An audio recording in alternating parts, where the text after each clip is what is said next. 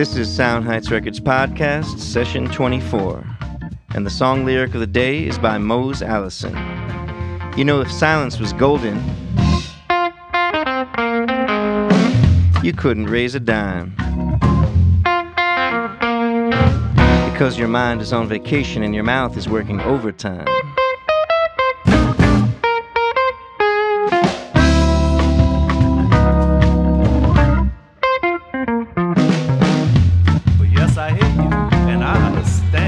I'll be looking for you throughout the show. Welcome to the Sound Heights Records Podcast.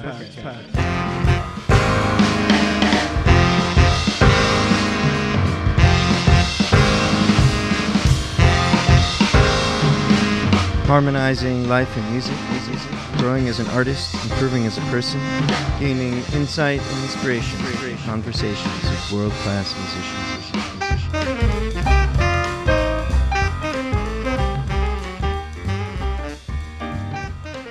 Welcome to Sound Heights Records. This is Yisrael Aryeh. I was really fortunate this week to entertain a visit at the studio here at Sound Heights in Crown Heights, Brooklyn, by the one and only, really kind of an unbelievable musical personality, guitar player, composer, Will Bernard.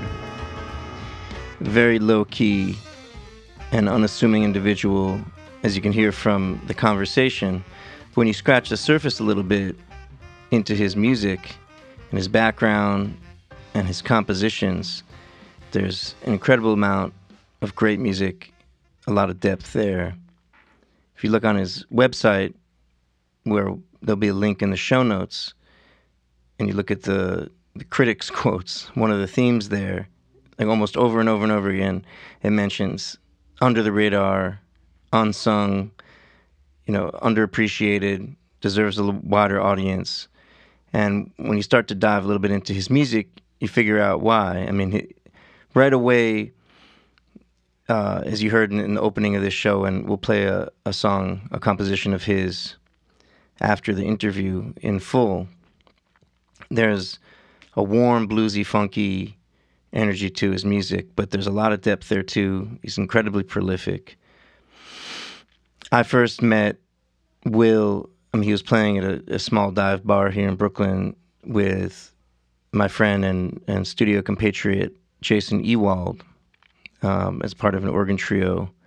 And right away, you hear the guy play, it's just warm and engaging guitar playing, it totally appeals to me. Going back and listening to his discography. I had heard some of his work with New Orleans drummer Stanton Moore. He's played with so many individuals. I won't even start to name them in this intro. We talk about them, a number of individuals that he's been influenced by and involved with in the interview. But you can go check out his bio on his website and certainly go check out his music. We talked about different shades and different functions of music. He has a very well-rounded musical background, studies in classical to jazz to rock and roll, to all sorts of world music, Eastern music. He has a really rich background in music, which again is not so apparent on the surface. When you hear some of his music, it sounds like the funky, feel-good music that he's generally associated with, but when I tried to pin that kind of identity on him, he was quick to point out that he had a much broader range of influences and a writing palette. And after checking out more of his music, I really appreciate that. One of the ways to kind of frame it that I've been thinking about, he mentioned as one of his major influences was Thelonious Monk, particularly the album Underground. And when you check out that album, it has like a real earthy groove to it, but it also has these angular compositional humorous elements, musically humorous elements. It's really engaging, really memorable, really quirky, and that kind of is a good way to think about Bernard's compositions, I think he's kind of in that Thelonious Monk mold, where the music feels good, it swings, it's funky, but when you kind of unpack some of the composition elements, there's a lot of richness there. We also spoke about his routine that he tries to write every day. He really considers writing and composition his main thing. And that I find particularly inspirational, because a lot of jazz players, even those who compose, might just compose for certain situations. There's songwriters like that. When they have an album coming up, they'll write some new music, or, and then there's the kind of songwriter or composer where they're just writing all the time, and that's what they do. And Will is certainly of that ilk and kind of inspires me in that way. It's, to always be working on something, always be writing something, and you can see from his output, incredibly prolific. I mean, his own albums, he's like about, I think, 8 albums, but he's been on so many other records. I mean, the discography you find online, again, I'll link to his website, but even I don't even think he has everything he's done on there, not by a long shot. He's been involved in a lot of projects, a lot of great musicians, and in talking about the roles of music and thinking about the role of his music, that, thinking of also myself about the music that I feel naturally drawn to and want to play. There's certainly a strong New Orleans connection. I mean, Will has a really strong New Orleans connection, even though he's from Berkeley, California, from the Bay Area. But he's been kind of accepted into the heavy hitters of New Orleans funk and jazz music. And I've always been drawn to New Orleans music. And we discuss it. There's something about that music that's just uplifting in a really earthy and really joyful way. I mean, there's music that can be happy in a kind of anemic way, and there's music that really has guts, that's uplifts and really, it makes me want to, move your body a little bit and makes you feel good in a really deep way. And though I don't know if he was resistant to kind of peg himself as that, but when I've been listening to more and more of his music, that it has a lot of that quality, and I love it. I could listen to it all day, get up and dance a little bit, feel good about life. Things are not always easy, and there's a real positive contribution of feel-good music, and the other shades of music as well that can be cathartic in different ways. And when I think about the role that music plays in my life as a listener, how it makes me feel to listen and to play and to participate, and how much it's important to get over whatever hang-ups and challenges I have, and that the music that I create is important, even if it's not always getting the public feedback that one would hope for, but it still has a purpose, and even if it reaches a couple people, it serves a real positive purpose. And ultimately, we want to cultivate our minds and our hearts and our approach to things, that we can carry that attitude and the spirit that good music gives us and carry that into the rest of our lives. So before we get into the conversation, I just want to thank our Patreon patrons for your support. It's the patrons and the donations that we get that enable us to keep this podcast going and increasing in activities, providing resources for musicians in other ways as well. Right now, the place to do that is Patreon. We've just applied for a 501c3, so we'll be able to get donations of support in other ways as well. Coming soon. We'll keep you posted about that. And you can join the ranks of patrons at patreon.com/SoundHeightsRecords, or go first to soundheightsrecords.com. Over there you can find the link to all the rewards and unreleased tracks and pre-release tracks that you get as a patron. And also over there is a lot of the music we've been making over here, a whole page of videos, under the Brooklyn Jazz Warriors tab. All these podcast episodes are listed up there, so go check that out. You can sign up for our mailing list at soundheightsrecords.com. So here it is, without further delay, my conversation with Will Bernard.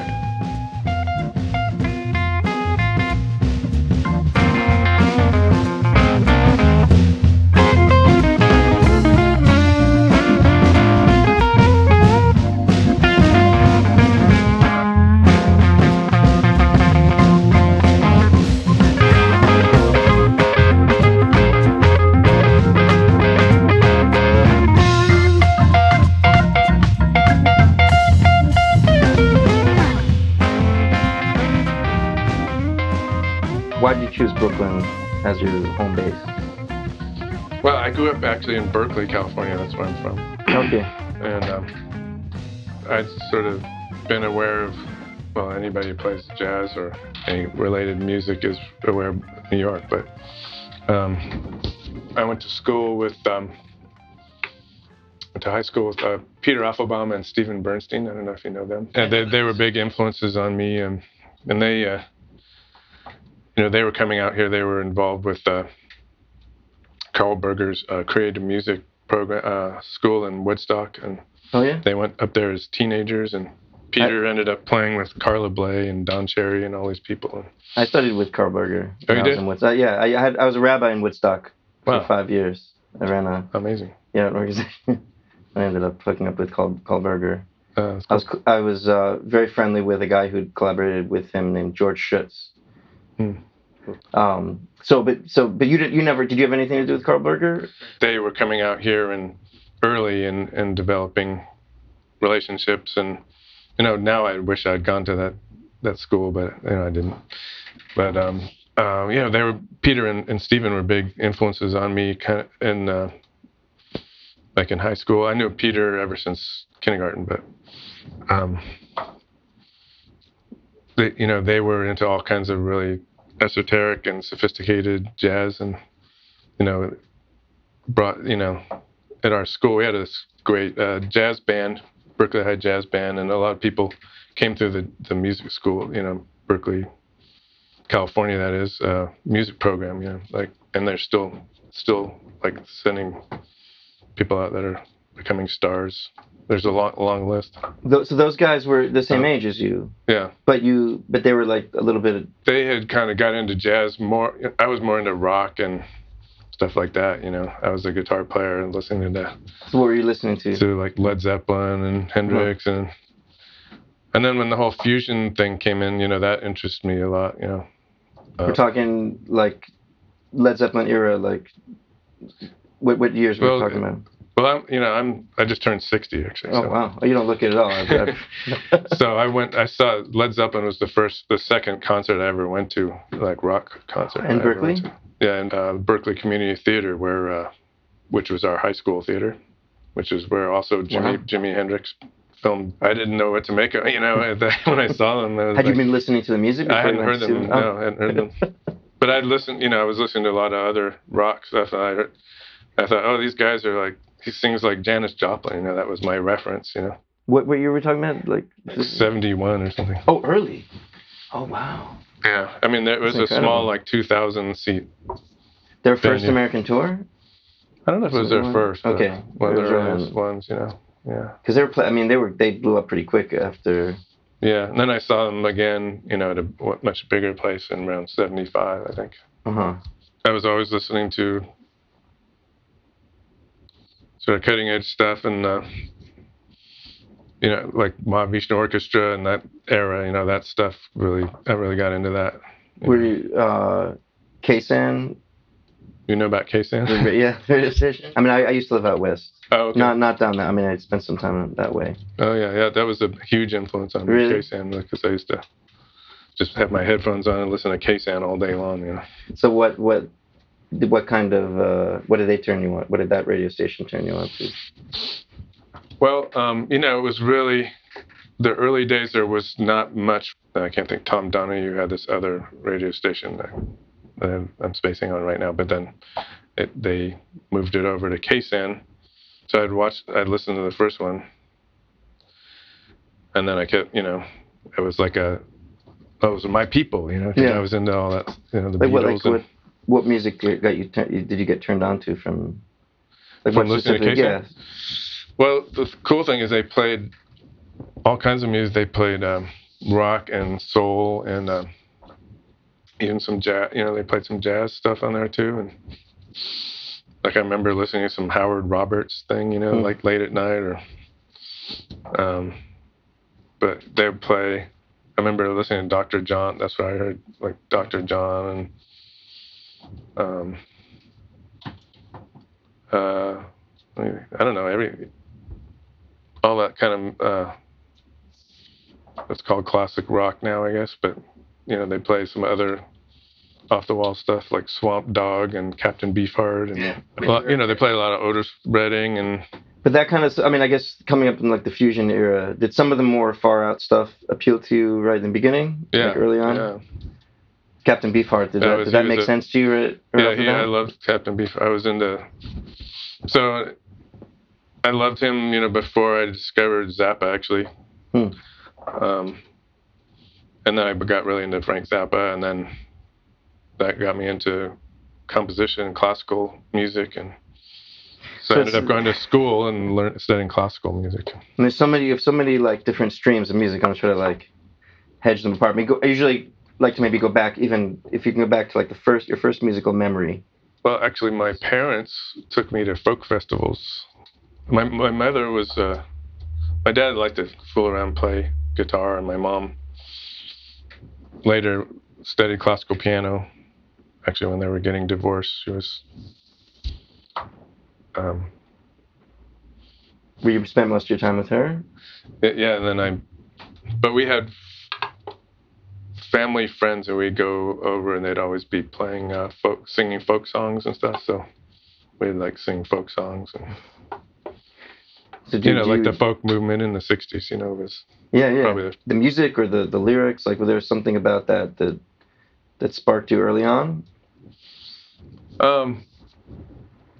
It was funny because I gravitated towards the bluesier things, like the Rock Island Line and some songs like that. Yeah, so I always sort of liked the bluesier things better, And even like when I got into the Beatles, I liked their sort of funky, soulful things better than the other things. Yeah, so I think for some reason I had that in my ear that I liked that, from early age. And then what inspired you to get into studying classical composition? Well, like I said, I was getting into all this fusion stuff, and then I got into Zappa, and then he would recommend check out Edgar Varese, and then there was this in Berkeley. There was this amazing another summer program that I did was called Center for World Music, and I don't think they could possibly do it now because they had people from all over the world just teaching India, North-South India, Bali, Java, Africa. It was kind of insane. Yeah. And ended up I was playing Javanese gamelan, but I would go to all these. Also, I took intonation and world music with Lou Harrison. We were doing ratios and figuring out how to analyze intonation and world music. When you were younger, before you studied? When I was 14. Wow. So you get on early on. I mean, oh my gosh, it's like. So, but the other thing is there was a lot of new music there. Well, Lou Harrison was there, but they did concerts of, one thing that I watched a movie on Harry Partch, which blew my mind, and also there was Charles Ives, really struck me. I went to see a string quartet with my mom's piano teacher, and they played this Ives thing, and I couldn't stop laughing, with all, because all the quotes and everything in the wrong keys he does. And I think I always liked humor in music too, because when I discovered Thelonious Monk, that was a big one for me. His Underground record, I just looked at the front of it for about 10 minutes and laughed. Yeah. And then every song had it was really funny. Yeah. It was In Walks Bud is on that, right? Yeah. Boo Boo's Birthday, Ugly Beauty. Oh, that's good. Yeah. But that particular, there's certain records that really struck me. It would seem from my experience, having inspirations and influences, and you get point to figure out which direction to go. I still have that problem. It's well, maybe I could compose string quartets, play drums, or maybe I'm going to go and get really deep into the keyboard, or maybe I should just sing songs and it's to try to bring it all together. How did you decide which direction to go in? Or you're still deciding, you're saying? But. Well, I think at one point you have to figure out what you can do to make a living, unless you have Right. wealthy, yeah, I went to school, I stayed basically at home and got a degree at UC Berkeley. So I didn't really I didn't move to the East Coast or anything, it was the cheapest route, and, I found good teachers. And, but then after that, I was like, oh, what do I do now? Because they didn't really teach you how to make a living at music. I mean, maybe some schools do, but this school is more about academics and basically mostly training teachers, or training you to go to grad school and become a teacher. So I just started, actually I started just doing wedding gigs. And the first one I did was like Armenian Persian wedding band with this guy where there's a lot of Armenians that lived in Iran that had to move out, when the Shah got left. And so I did that for a while, and then so like mostly, I would just do I get a gig, and then I sort of go that way, and then I played in a klezmer band for about 4 years actually. Oh yeah. With Ben Goldberg. He had a group called the New Klezmer Trio, which predated John Zorn's 77, and then I started playing with the Hieroglyphics. They started actually, like, Peter started the band when he was 18, and they made their first self-produced record in 78, I think. But I graduated, and I was sort of not hanging out with them, so I ended up joining around 83, 84, something like that. But it was like a pretty incredible band, and Peter's still one of my favorite composer, genius all around, multi-instrumentalist. What was that? Did you get to hang out with Don Cherry much? Yeah, we went to Europe with him, and we played festivals, and it was a big group, so we didn't travel a lot. Right. But he actually moved to the Bay Area because of that group. So, now in retrospect, it's like, man, I should have hung out with him a lot more. But right, I mean, there's all the stories from those from the Ornette days, and. But we hung out. I hung out with him when we played gigs and rehearsed and everything. He was also on this other group, Jai Uttal's Pagan Love Orchestra, which was. So how do you're figuring out how to make a living? So you're playing these like wedding bands, but then you get involved in music that's more. I was doing creative music. Right. So you figured out early on how to balance those two. I mean, did you how much did you feel like you had to take gigs? I wasn't getting rich, but Right, but I'm saying you never really had a goal more than just be able to make a living and keep playing the music that you love to play. So, and that's been just since. The whole, it's been decades now. It's been amazing. Yeah, pretty much. And your career still seems to be growing. Hope so, yeah. Yeah. Did you have an idea from early on, like, this is the plan, this is how I'm going to approach this, this equation of, like, gotta make a living, want to make this music, this is how I'm going to do it? Not really. You just kind of fell from one thing to another. I just knew, I knew I wanted to play music, and I had to survive, so you do what you can to get those things. You wrote, it seems like, so again, this is something that I didn't realize right off the bat until I started to check out, your solo albums, for going back years now, how much you've composed. I feel like that's always been focus, or just like to write and do you compose even when you don't have like a band to compose for in the moment? Like, do you have a regular schedule where you just like sit down, or time of day that you sit down, and, No, not just really. When inspiration strikes. But I try to do it every day. Yeah.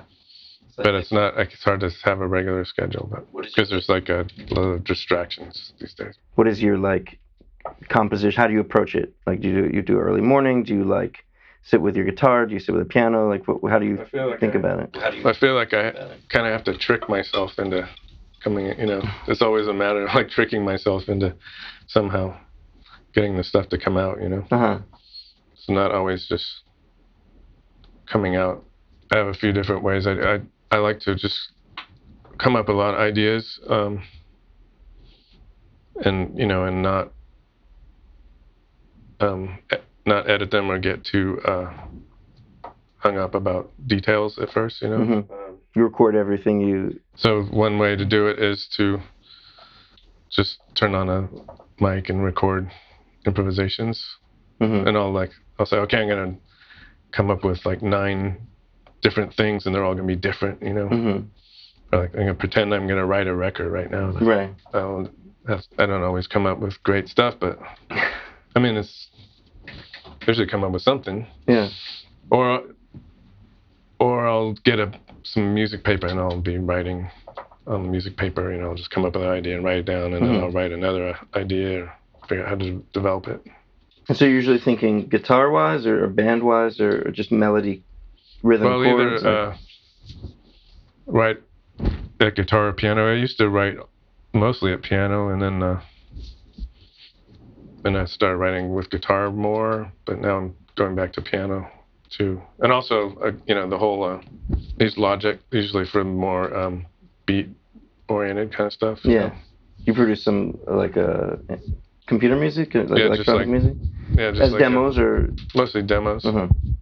So between like being motivated to just be able to make a living, and be able to and creating the music you want to create, so you say you have to trick yourself. I mean, you have to like dig deep for the motivation. I mean, I know for myself, it's like there's a lot of different distractions that come up, and sometimes they're like more inner things that are going on, that it's like I have to remind myself, oh, this is what I love to do. You know, this is what makes me happy. I don't have to get caught up in some kind of drama. I don't, you know, and then make myself a regular. I mean, the more I do it, the more I'm reminded. You know, a regular time to do it every day. Yeah, right. I mean, I don't have a schedule myself. I mean, whenever I can get it done, you know, whenever I do it. But because it's so inspiration oriented. You know, it's like, I mean, a lot of writers, I think, have this thing where they like, you know that getting good ideas you can't just do it on command. Right. But they'll establish 90% work. Right. Yeah, my teacher always would say that. You know, I do enjoy doing, but sometimes it's really frustrating and hard, and but there's something that, like, you know, if you're onto something good, you know, you want to finish it, and so I make myself do it. And so, you know, sometimes I'll just be writing something and it's like, oh, it's kind of good, I don't know. And then sometimes I'll think, I have to finish this. This is great, you know.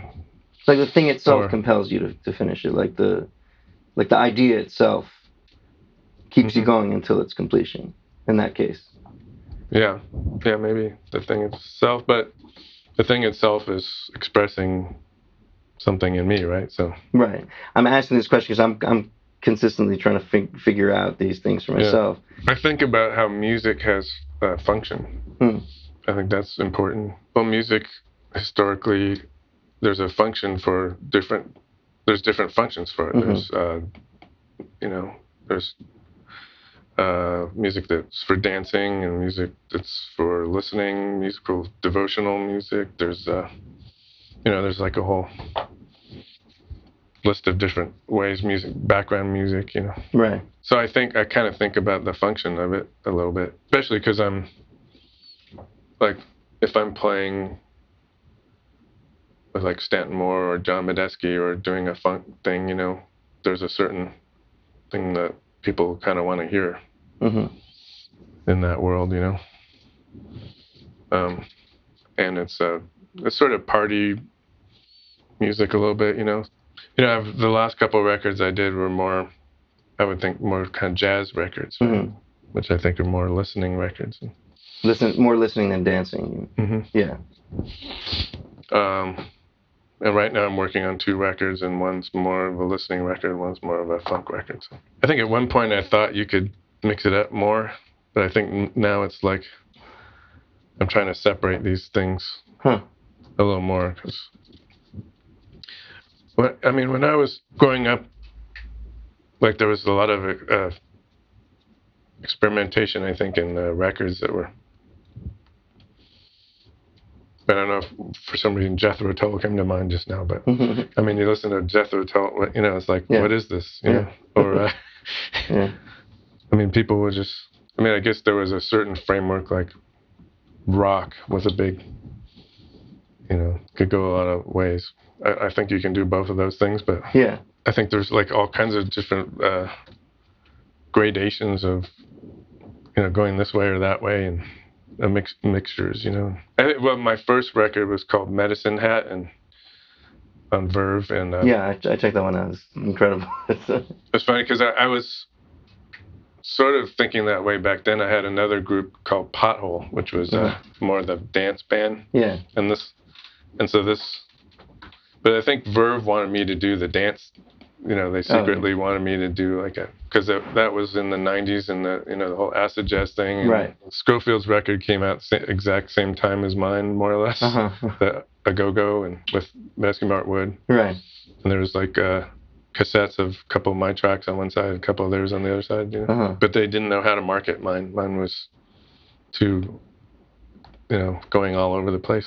They were like, we don't know how to market this. That, it was kind of what I wanted to do. Yeah, we were. And we had done 2 records with T.J. Kirk before that. That's kind of how I got that deal. And T.J. Kirk was we would just do whatever we wanted, Yeah. like a kitchen sink kind of, and people liked it, So I was sort of thinking, well, if we get that audience with what I was doing, it would, it could continue in that vein, But,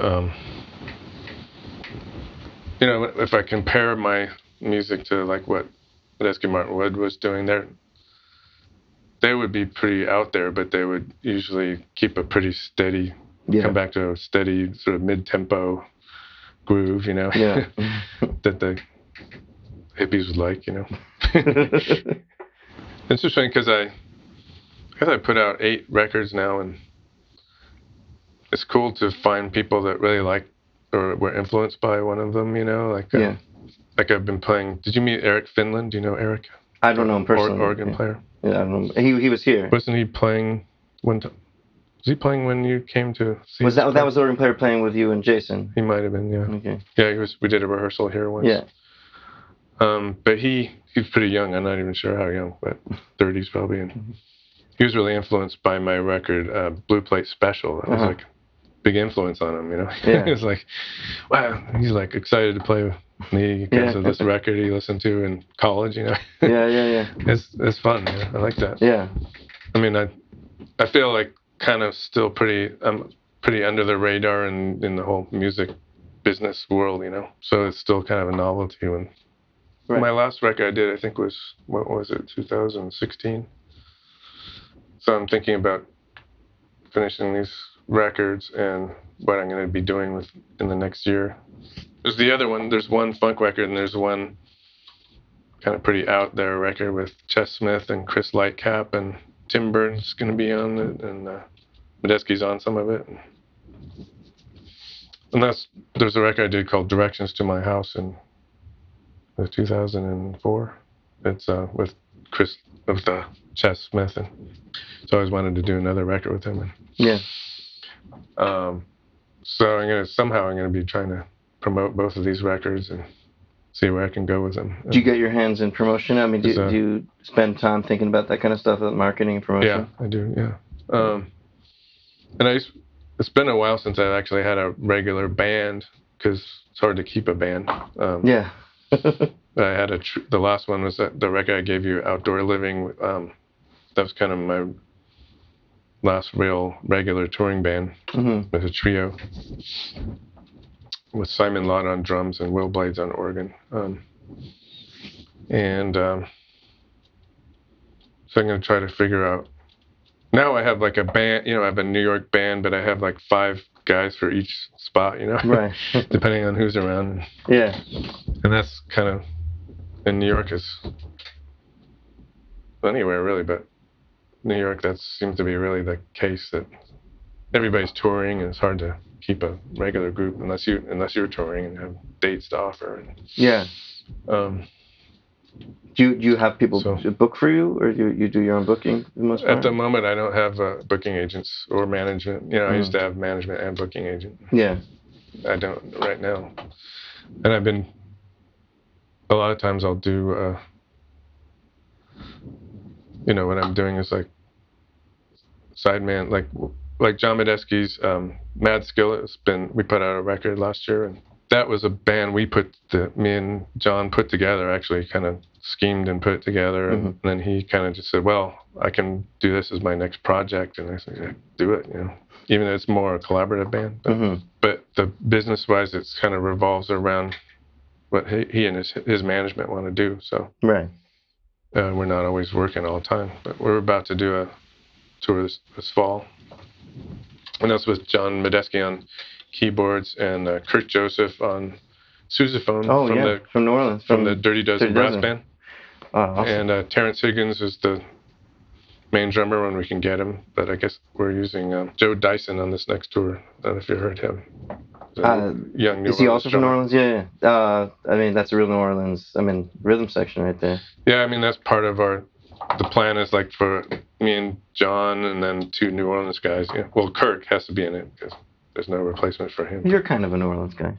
I think of you as a New Orleans guy. I'm honorary New Orleans. Yeah, New Orleans. I aspire for that. When I got Brian Stoltz came to play with us. Oh, with cool. The Brooklyn Jazz Warriors, and that was like a big, boost for my sense. Cool, and you've played with Dr. John. That's just to accept my piano playing as like passable was a big, Oh, cool, yeah.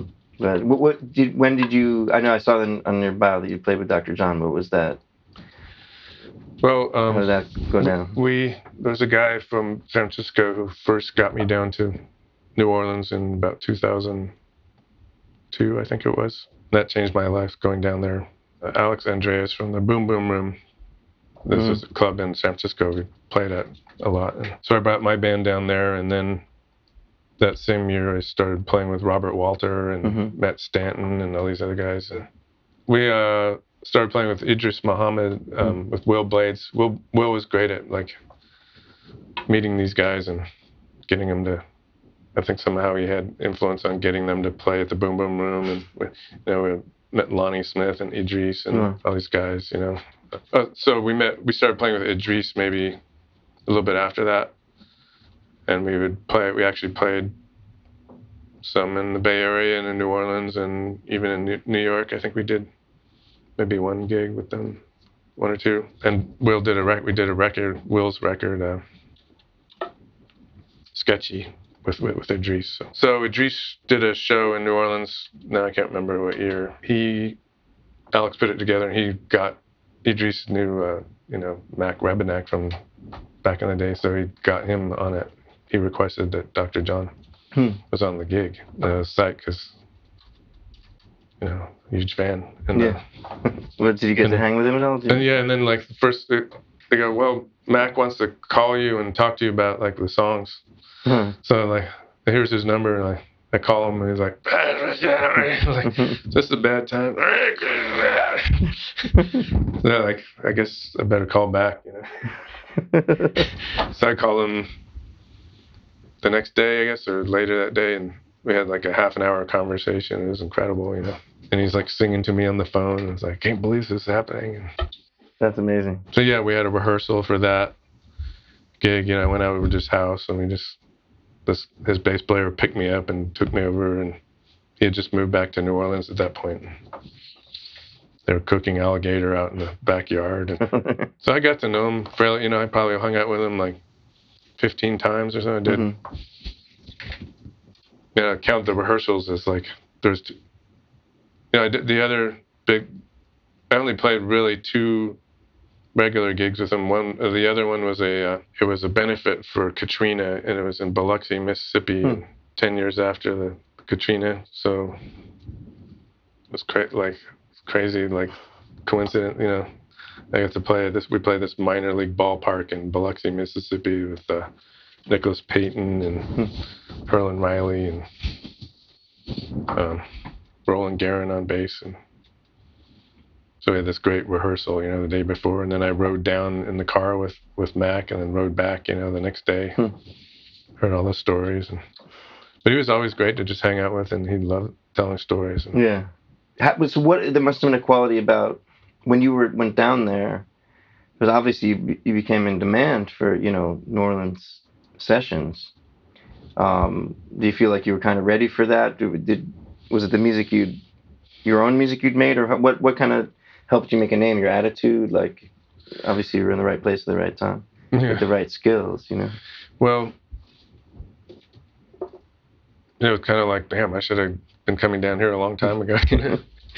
I mean, there guys like like people like Medeski Martin Wood, Stanton Moore, Charlie Hunter, all those guys sort of paved a way for this mixture. That became more like a jam band, what they call jam band, I guess, later. But so it was already kind of a little spot for me to go inhabit, you know. Yeah. And it was everybody down there was so, and is still so welcoming to people who I think are, good musicians and who appreciate the New Orleans culture and tradition, you know. Yeah. Did you spend a lot of time delving deep into that music and to? Yeah. But I feel like I'd always sort of had a penchant for it. Yeah. Like I loved Louis Armstrong.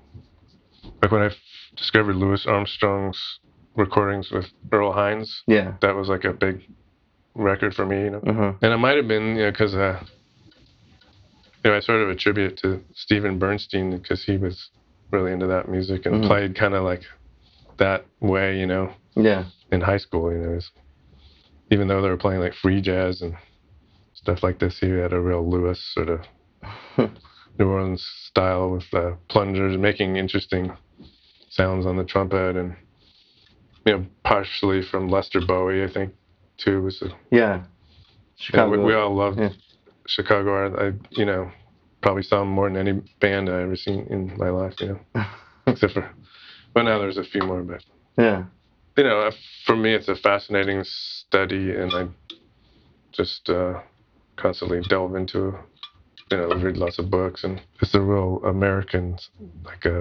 story, I think, Yeah, I used to live down there. I went down there to soak up the music. Yeah, to me, that's still like there's a pinnacle of musical culture. To me, it's like what I see coming out of there. It's great to be connected to it, and especially such a deep way as you are. But I feel like there's music having there's a certain, the function of music as like pure joy. Whether it's connected to dancing or just listening or just quality of life, they kind of get it the best. That's true. And any genre, it doesn't really matter the genre. Certain genres. When you leave New Orleans, there's definitely much more genre distinctions, and like certain music is for button-down tie, and for certain crowds and certain dress, certain races. Down there it's just like everybody's access to everything. The guy who's playing like a classical concert in a tuxedo one day is like out in the bayou. I think about like David Torkanowski. I remember having this experience, like seeing him in like I think his father was a classical guy, but I think he did some classical thing, or there's some kind of like button down. His father was a conductor, I think. Right, but there was like just seeing the connection of those worlds, and I saw him out in Lafayette playing with some Cajun band with like a Hawaiian shirt, and it was just like the same guy, but Yeah, he's incredible. Yeah, I was starting to play with him. He's one of a kind, for sure. So go back to my first question. So then, what keeps you in Brooklyn? Oh. Why are you? No, you're not welcome here. You're more than welcome here. It's great you were able to come today. I mean, do you have a family? Do you have a steady relationship? I have a significant other. Yeah. Yeah. We moved out here together in 2007. She had gone to school here. We went to Juilliard and Manhattan School. Same time as she was in school with Ben Porowski. She's a violinist, classical violinist. And we met in one of my wedding bands. Like after the klezmer band, I was in a French musette style band with accordion and violin and bass. I did that, I think, 7 years. She was a sub, and we met there. We were both talking about how we want to move back to New York. So she's a working musician as well. Mm-hmm. So, but you're, I guess, touring. You figure out your schedules. She actually teaches a lot and performs, but teaches a lot more than I do. The violin students, So is there ever any strain, in terms of or logistical complications in terms of touring and keeping the relationship fresh? And even when I'm on the road, we'll talk every day. And it's not, it's kind of maybe good for a relationship. I'm not on the road as much as some people, Right. It gives we give each other some space, and Yeah. it's not necessarily a bad thing. You get booked, very heavily. I mean, you have to make a decision between gigs that you're taking in terms of what brings in income versus, I guess, certain gigs might bring less. I mean, how do you balance it all? How do you figure it out? I try to have like something that's going to pay my rent, like every month, Uh-huh. Uh-huh. And then kind of figure out the other stuff with littler gigs, maybe.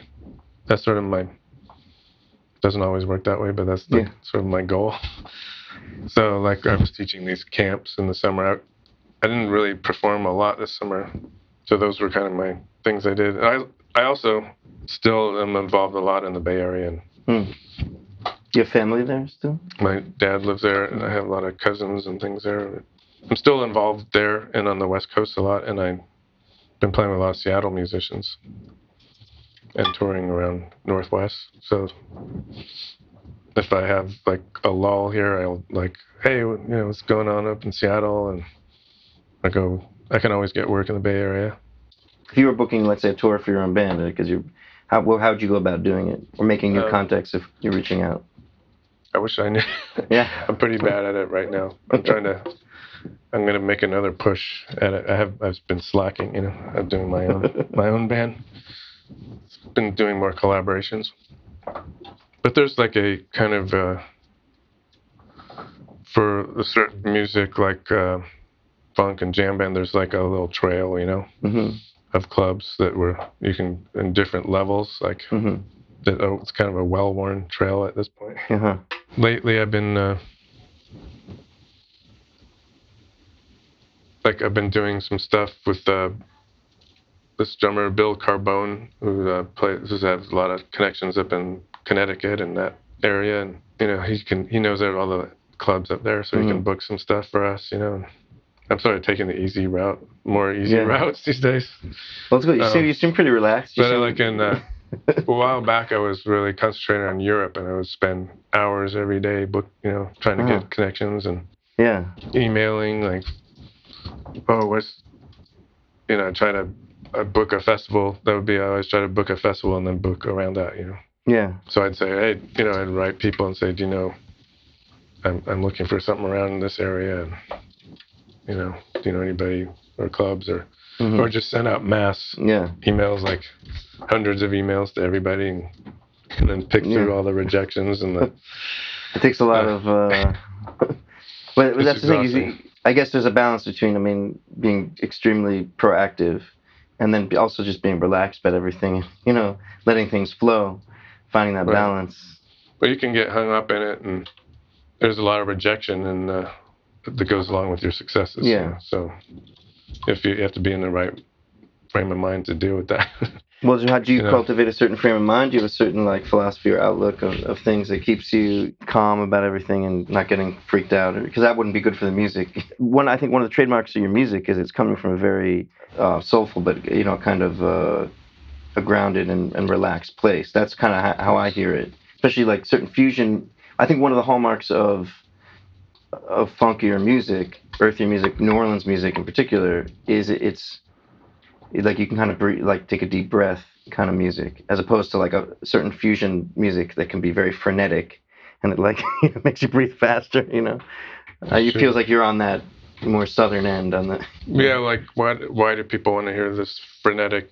And it's kind of like gives you energy, right? That's why. Yeah. Right?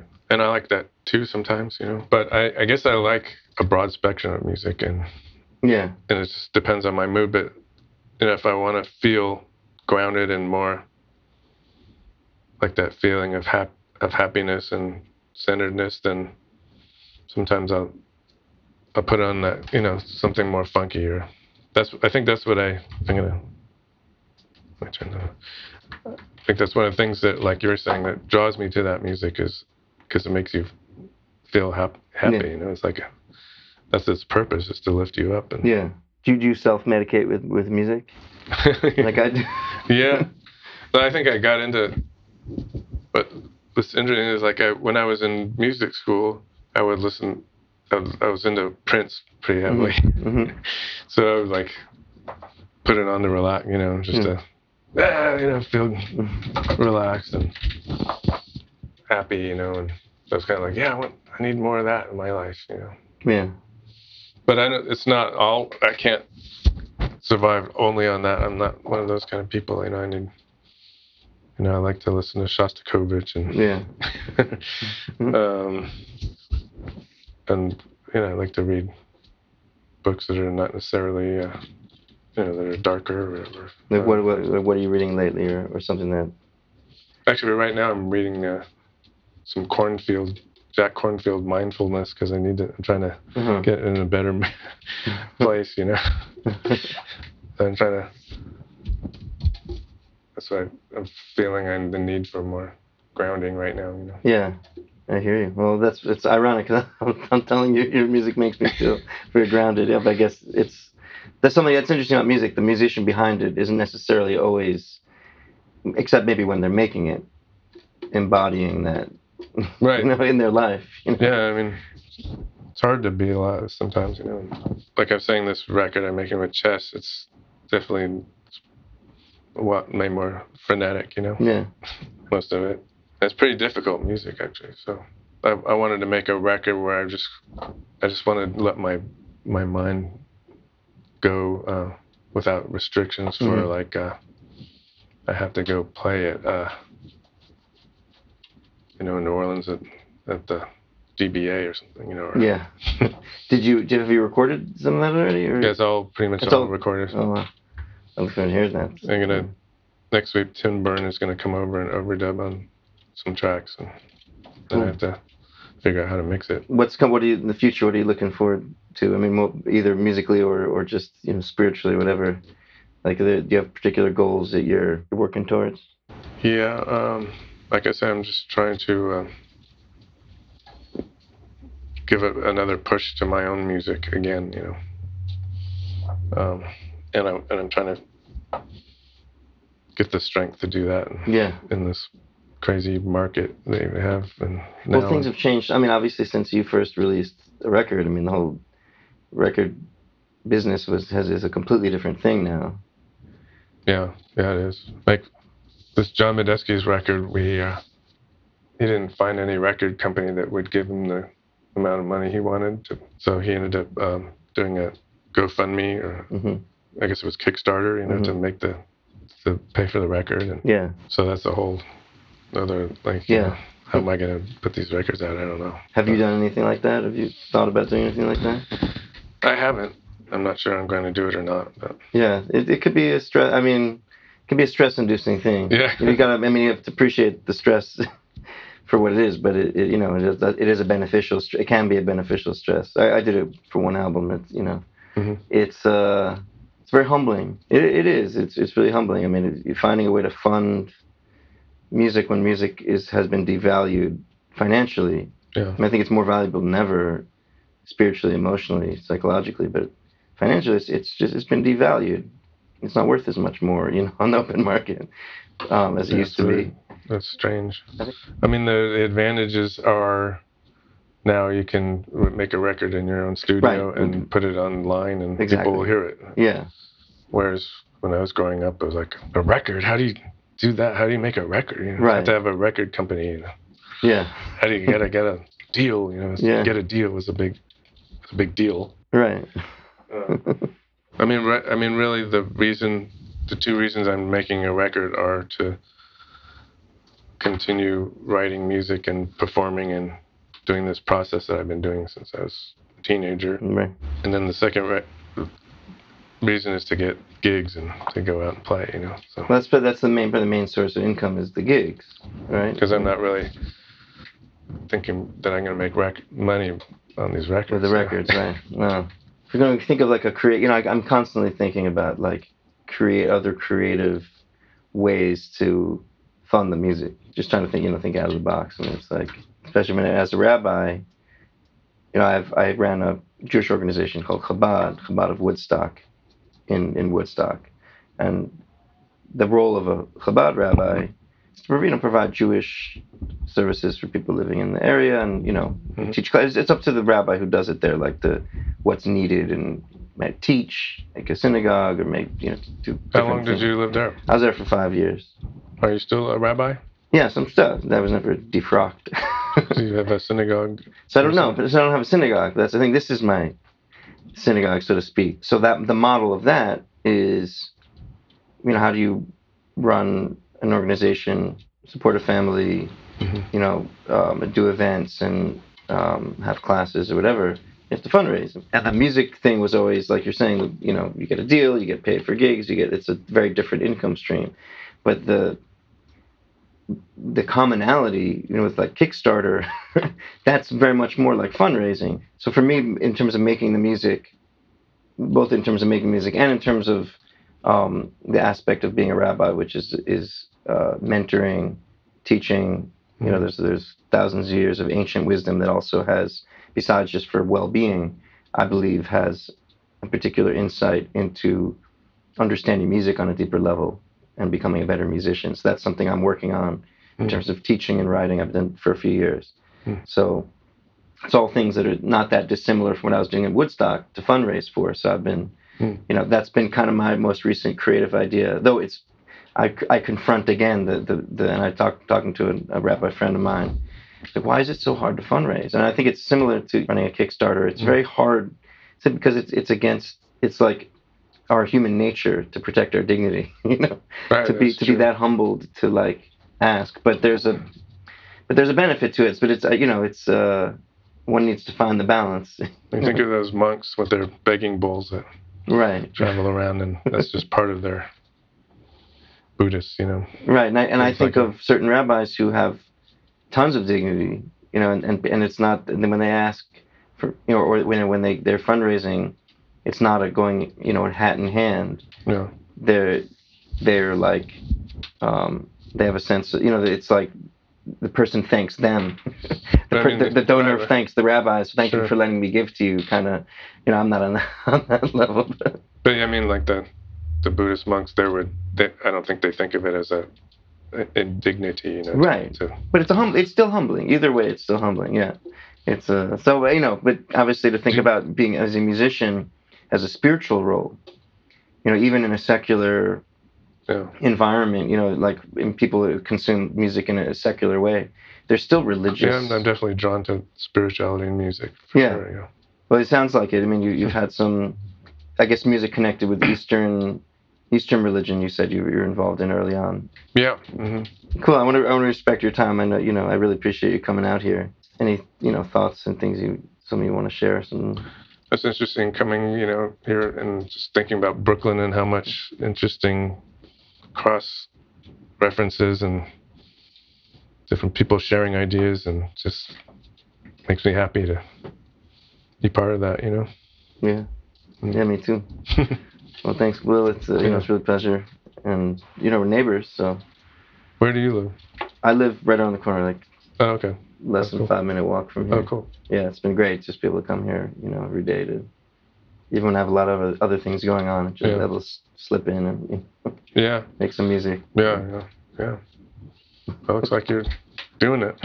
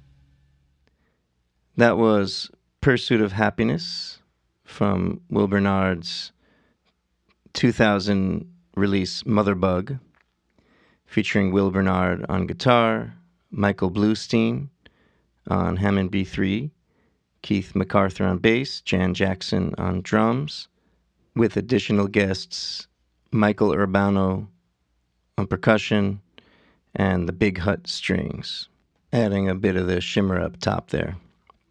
So I want to again thank Will Bernard for coming by the studio. Definitely go check out his music, check out his website, willbernard.com.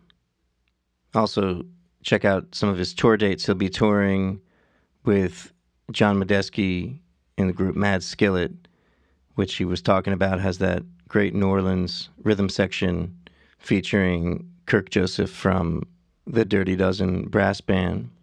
That song we just heard, Pursuit of Happiness, I think it really fits the themes, so that we were talking about that idea of different shades and functions of music. Hearing the tune, the title strikes me as a bit ironic, because the tune is kind of bittersweet. There's something to that, those different shades of music, that sometimes the happiest music can be mixed with some bittersweet music or some the darker elements of music. And we need both. There's in Hasidic thought, it talks about the different attributes of kindness and strictness as they play out in this world, and particularly how they play out in music. And the attribute of kindness, which exists on a level, like a spiritual level, comes down into this world to express itself as, like, let's say, kindness in this world. And in music, it's joyful music. And then the other side, the attribute of strictness, we experience in this world as bitterness or discipline, a certain kind of strength, a certain kind of hardness, some of the darker elements of music. And celebrations usually call for joyful music. And when someone is feeling down, interestingly, and you can check this with your own experience, that it's sometimes the darker music that help you through that.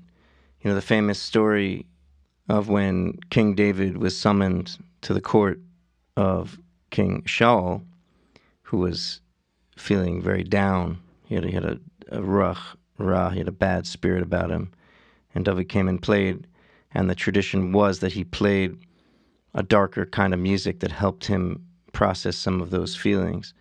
And then there's music that kind of combines the two. And so I think a lot of music that we hear nowadays has both those elements. So I think this song, Pursuit of Happiness, to me, kind of combines joyful elements. That's kind of, you find in the title, but it's a pursuit. So there's a longing, and there's a darkness in there too. So go back and check that out again. You can go and pick up Will Bernard's album Motherbug and check out his other music. So again, I'd like to thank our patrons for helping keep us going, bringing you these episodes for free, helping support the music. You can join their ranks at patreon.com/SoundHeightsRecords and go to soundheightsrecords.com to see all the rewards in one place. You can check out the Brooklyn Jazz Warriors music, all the podcast episodes. We really appreciate your support, and we also appreciate your feedback. So feel free to write soundheightsrecords@gmail.com. I've been working with Peter Himmelman, who, remember, was our guest a few weeks back, and we've been figuring out a way to provide guidance for musicians that would be free of charge or extremely low cost, supported and subsidized by donations. So start that, write an email, let us know what you're thinking, what you're going through. If we can be of any assistance or encouragement, by all means, let us know. So in the meantime, remember, with abundant singing and playing of music, we bring about the true and complete redemption. See you next time.